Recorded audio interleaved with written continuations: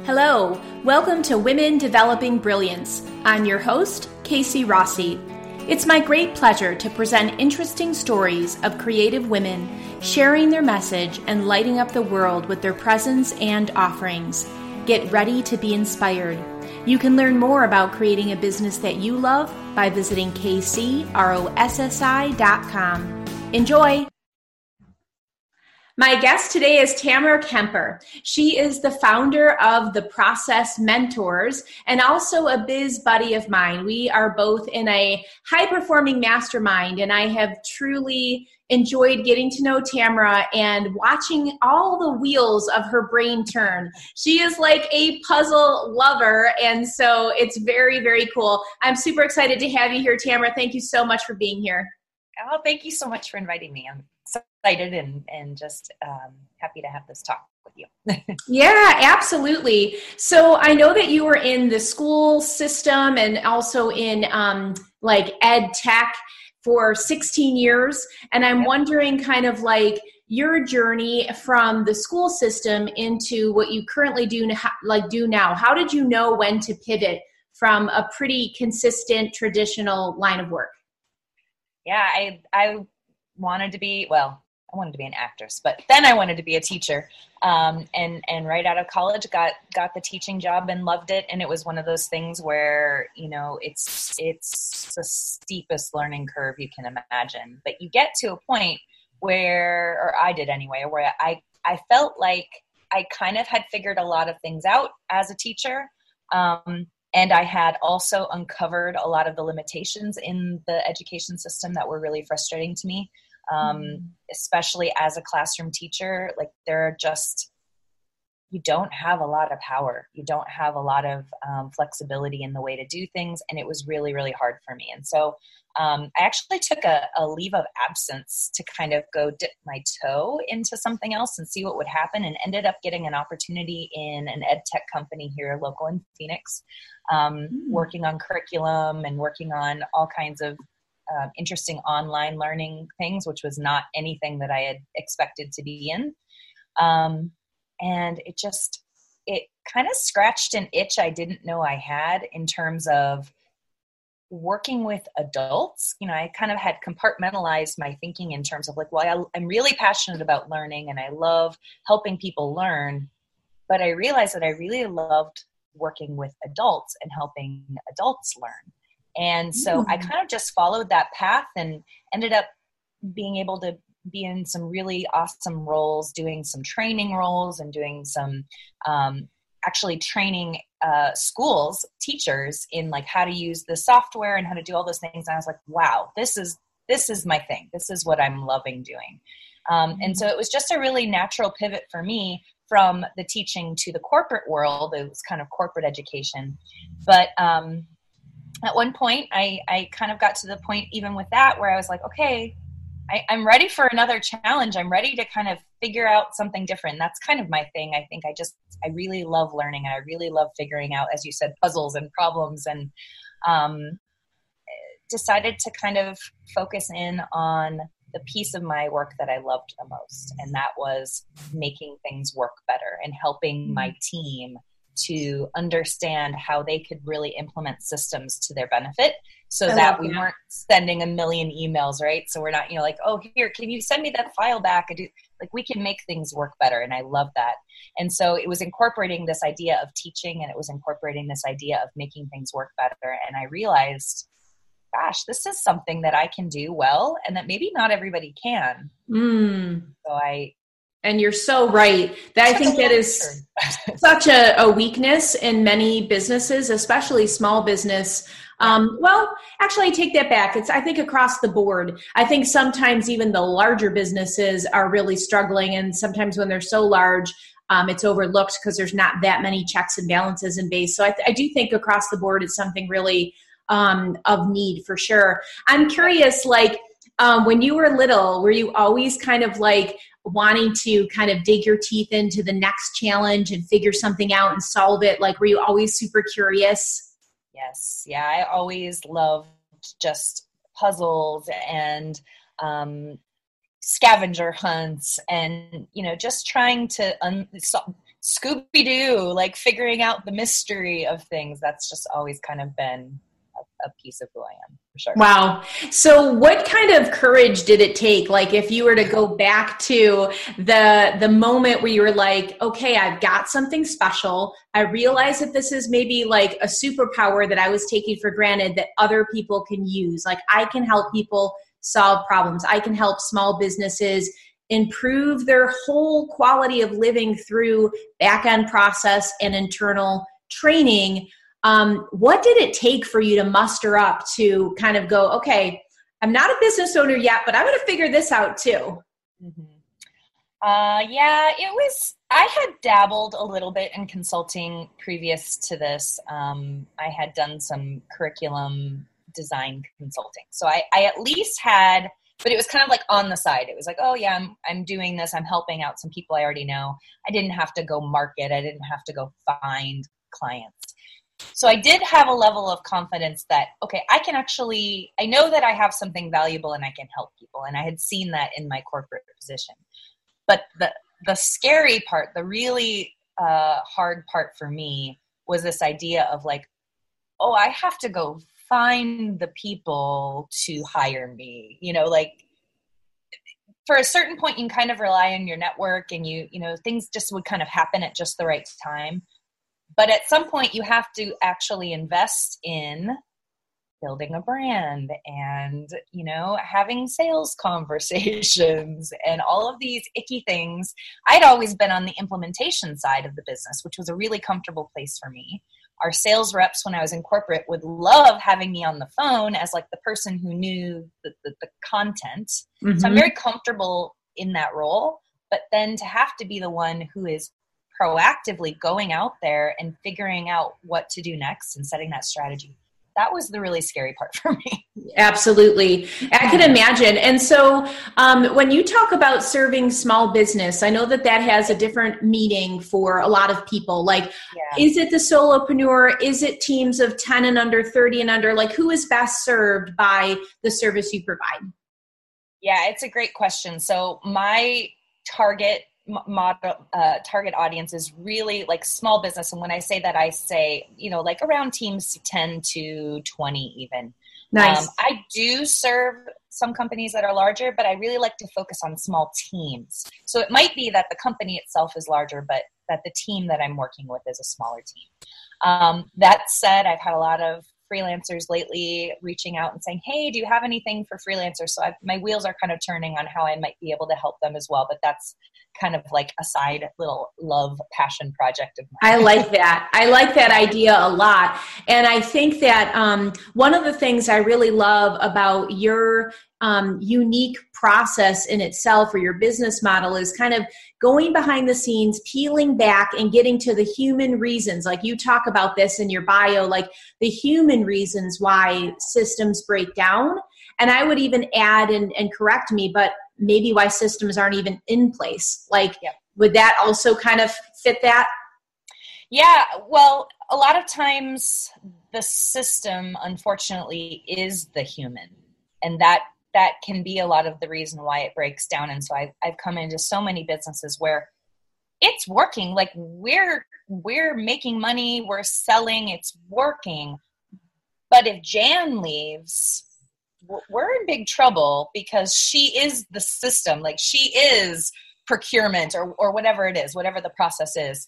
And so for a lot of times it's just kind of extracting that information, which is a really sensitive thing, right? Because Jan is very attached to her being the process. And it's a delicate balance. And it's something that you can't just come in with guns a-blazing and just do it to people. You have to invite them in. You have to make it a collaborative process. And it is so human. You can't just say, well, I'm going to automate everything and be done with it. It doesn't work like that. It doesn't. And actually, I'm so glad you brought that up because I didn't realize the level of actually grace that you have to come in and almost like surgically pull it apart, break it down, build it back up and put it in a nice little SOP for people. Like that's a real skill. I really thought it was more tactical, but it definitely struck a chord with me when you talked about Jan being possessive of her knowledge, her talent. And also, I think when businesses are volatile, or just the general state of our economic world is volatile, there's fear involved. And so it's like, oh my gosh, am I not going to be valuable? Am I not going to be needed anymore? So I would love it if you could speak to that a little bit. Like, how do you navigate something that's so sensitive where, you know, like I can imagine, yes, time, yes, inviting them in. But if someone is like, geez, you know, I better, you know, really drip feed my content, or really like keep the key secrets so they still need me. How do you navigate that?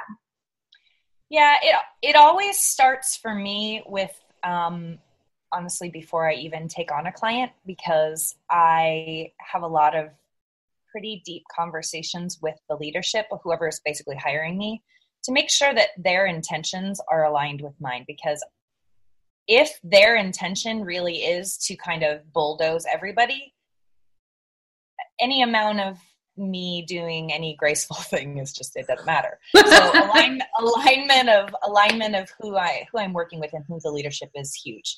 And then that helps me partner with them to kind of set an expectation with the team that this is a safe process, that we're like really define the why across the board and be communicative about that. Like, here's this Tamara person, she's coming in, don't freak out. I know what you're thinking. So like, address the elephant in the room. Like, let's talk about it, and let's talk about what's happening and why.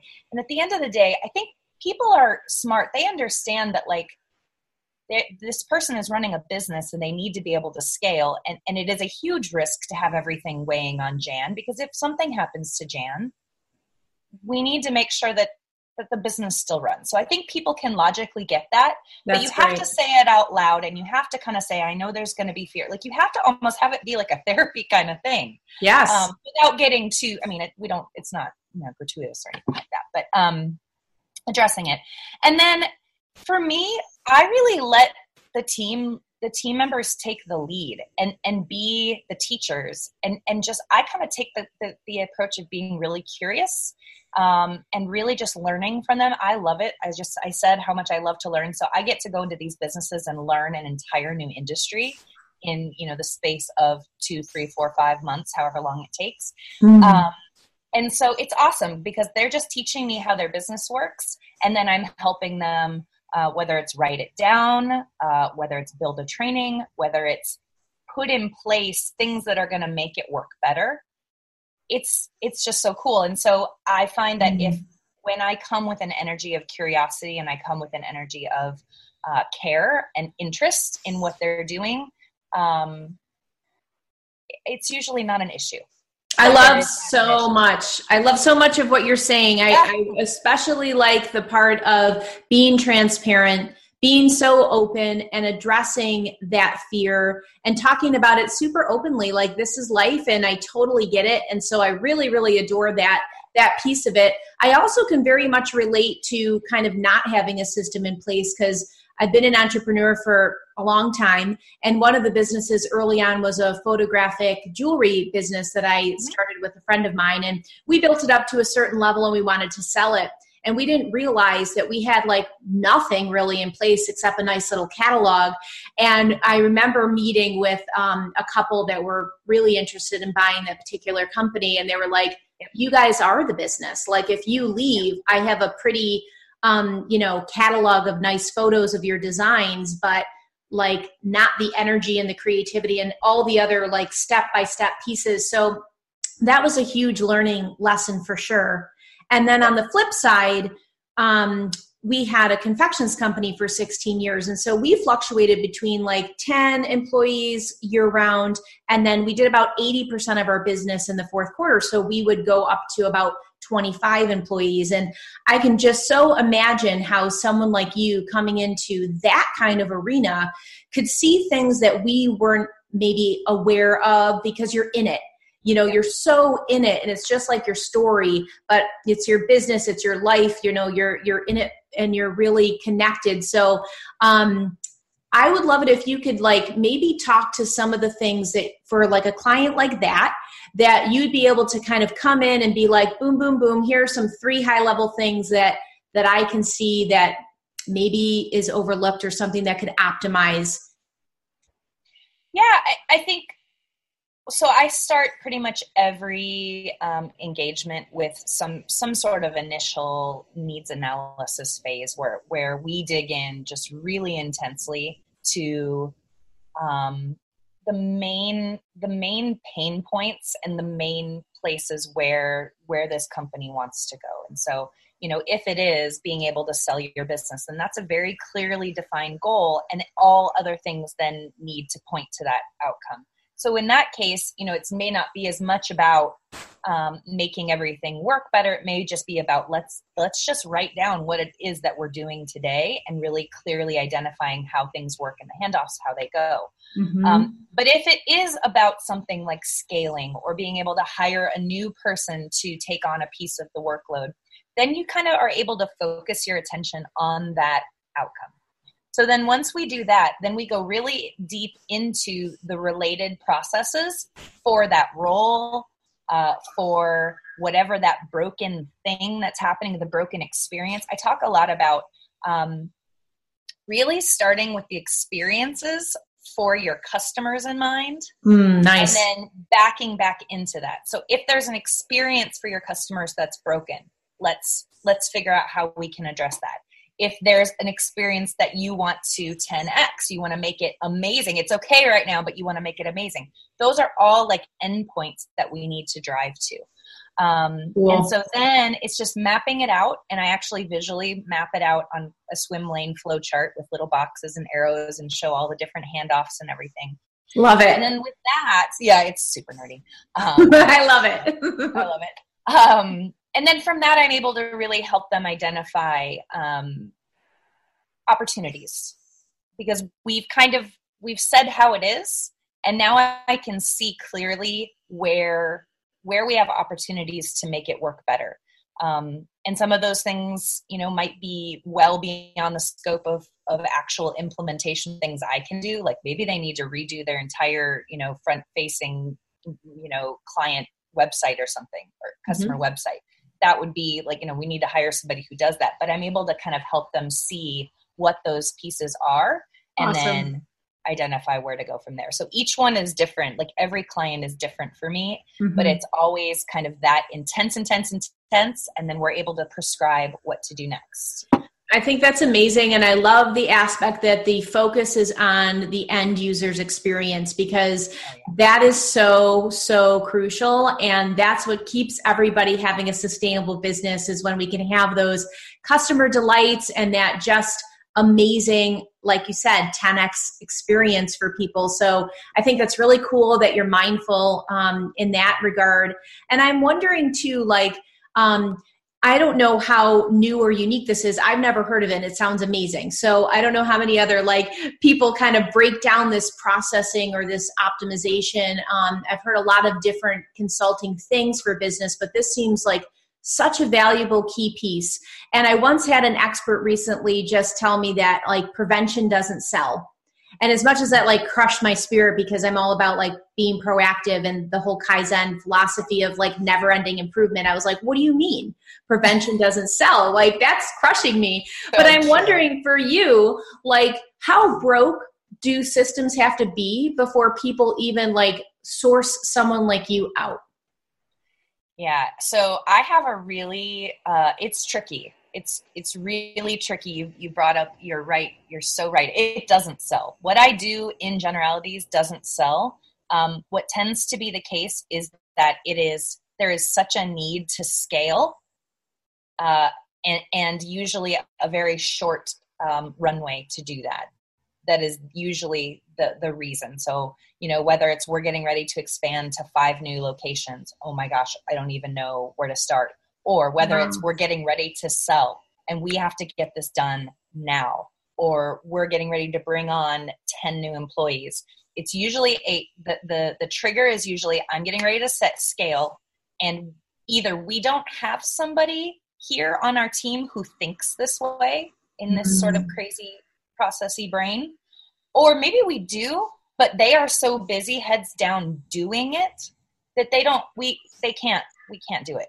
Mm-hmm. So that's usually what happens. And so it's not always that it's broken. Mm-hmm. It's more often that it actually is working great for how it is today, but it would not last for tomorrow's reality. Oh, that's really cool. Yeah, I like that you distinguish that. That makes a lot of sense. So it's a really interested, targeted window, it sounds like. So man, like that's another kind of skill you have to add to your bag of tools is like right time, right place, right time. You need Tamara now. Absolutely. Well, it's like just kind of strengthening your own team.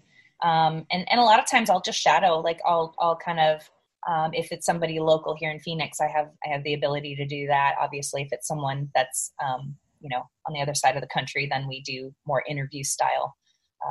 Awesome. That's really, really good to know. So even though you're based in Phoenix, you can do the distant consulting as well. That's amazing. Yep. Then we do all group meetings and one-on-one interviews in that way. And so it still works, but it's always nice, especially in the more like manual businesses. I've worked with a couple like manufacturing type companies, and it just to go see the operations. There's nothing to replace it. So. Absolutely. Yeah, that's amazing. So I know you're a mama, and I'm wondering like how you juggle also being a business owner. Yeah, it's, I am very, very fortunate to have some really wonderful caregivers. So that's thing number one. I have a great Montessori school where my son goes, and hopefully my daughter will next year. And I feel very at peace and at ease with where they are during the day. And it allows me to completely focus on my business when I'm focusing on my business. Wow, that's awesome. And I'm so very thankful that I have that, because I know not everybody has that wonderful opportunity. So I think for me, that's everything. And so if I didn't have that, I think it would be much, much harder. I know I have a lot of colleagues who have to kind of multitask through the day. And I tried that for a little while, and it'd be so hard. It was a real challenge for me. And so I am thankful that I kind of can block off a period of my day where it's 100% business during that time. Yeah, absolutely. Like I don't have children, but I can completely relate to how different that would be when you have that role, which is just a huge responsibility. And also the whole multitasking thing of like, maybe I can do it during like nap time or in between feedings or whatever. Like that I give so many props to the moms that are doing it in that way. Cause like, honestly, even when my cat like crawls up on my desk or wants to just, like bat, I'm like, really, I have things to do here. Well, when it ended, I did it for a while when my daughter was very, very young.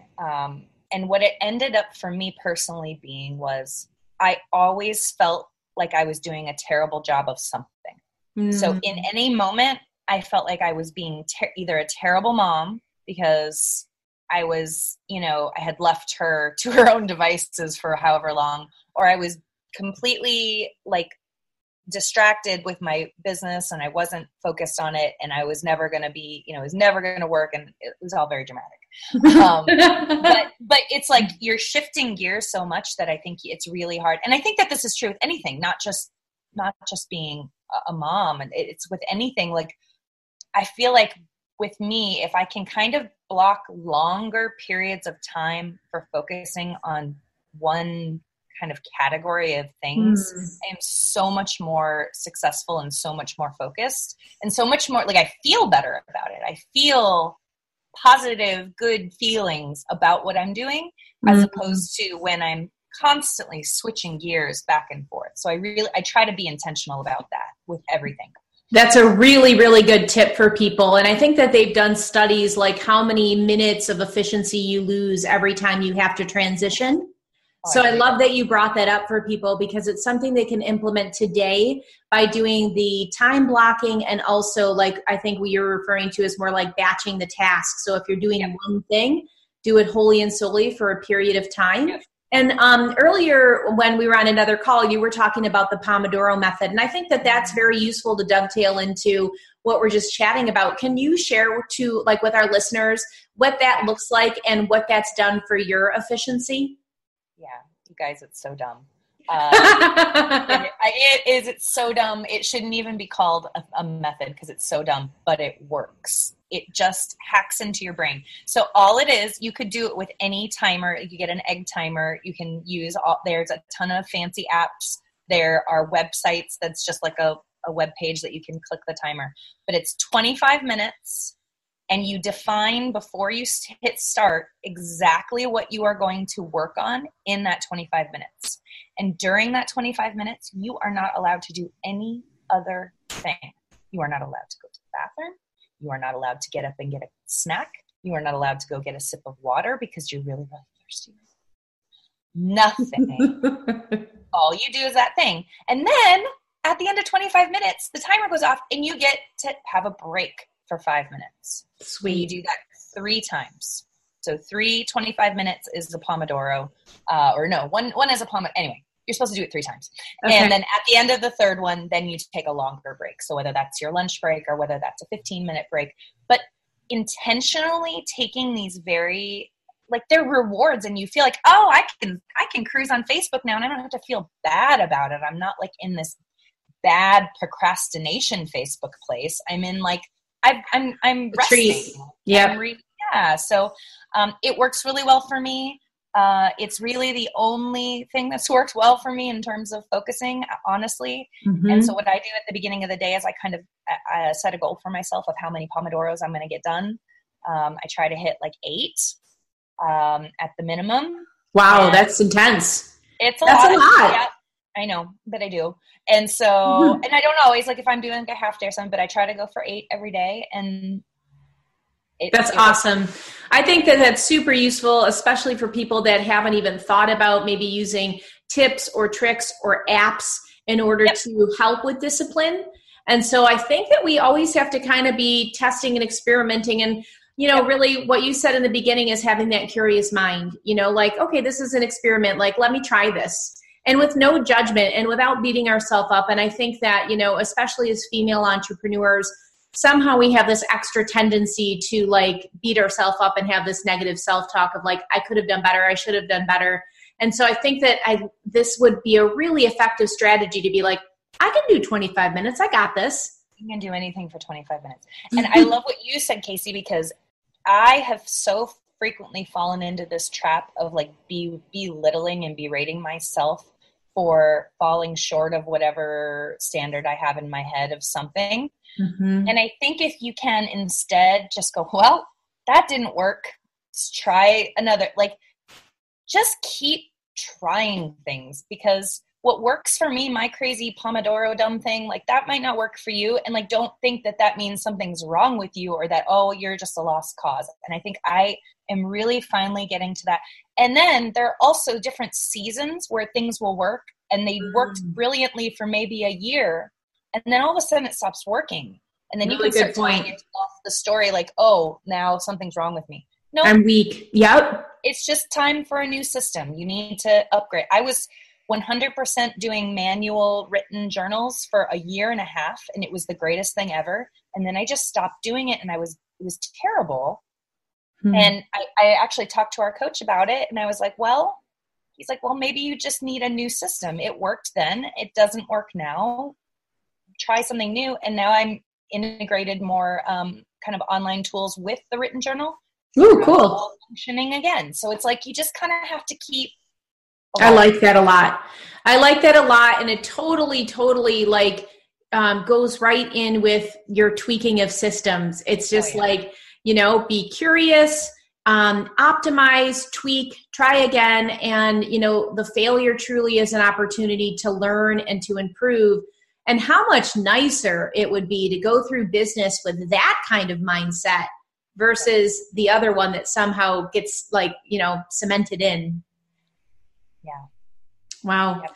That's amazing. So how can people get a hold of you? Like, it's a very exciting service, and I think it would be very, very worthwhile for folks. How can they learn more?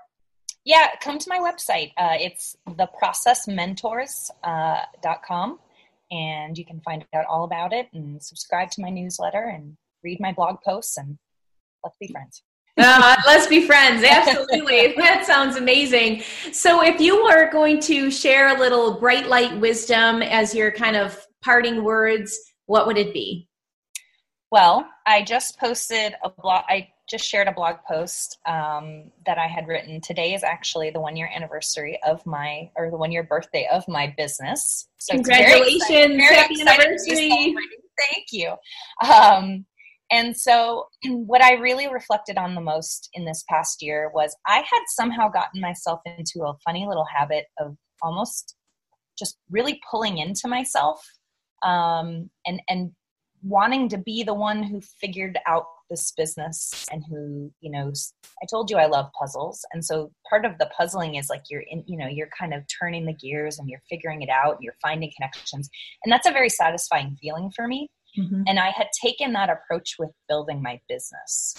Mm-hmm. And I have learned, I have been beaten over the head about 1 million times this year with how that just doesn't work. It doesn't work when you're building a business. You have to invite other people in. You have to connect. You have to let other people see where you're struggling and where you're making mistakes. Like, don't be proud. Don't be thinking like, something's wrong if it's not working. Like, just open up, join a mastermind, call up somebody you trust, hire a coach, whatever it needs to be, so that you feel like you have a sounding board and you have others, because it just has again and again paid off tenfold for me. So that, good advice. Yeah. Such good advice, because one, we aren't born knowing all of these things, and it's really new territory for sure. And I think too, it is such a smart thing to do. Like, I give you so many kudos for doing it so early on in your business, because I think many people wait to hire support when they can quote unquote afford it.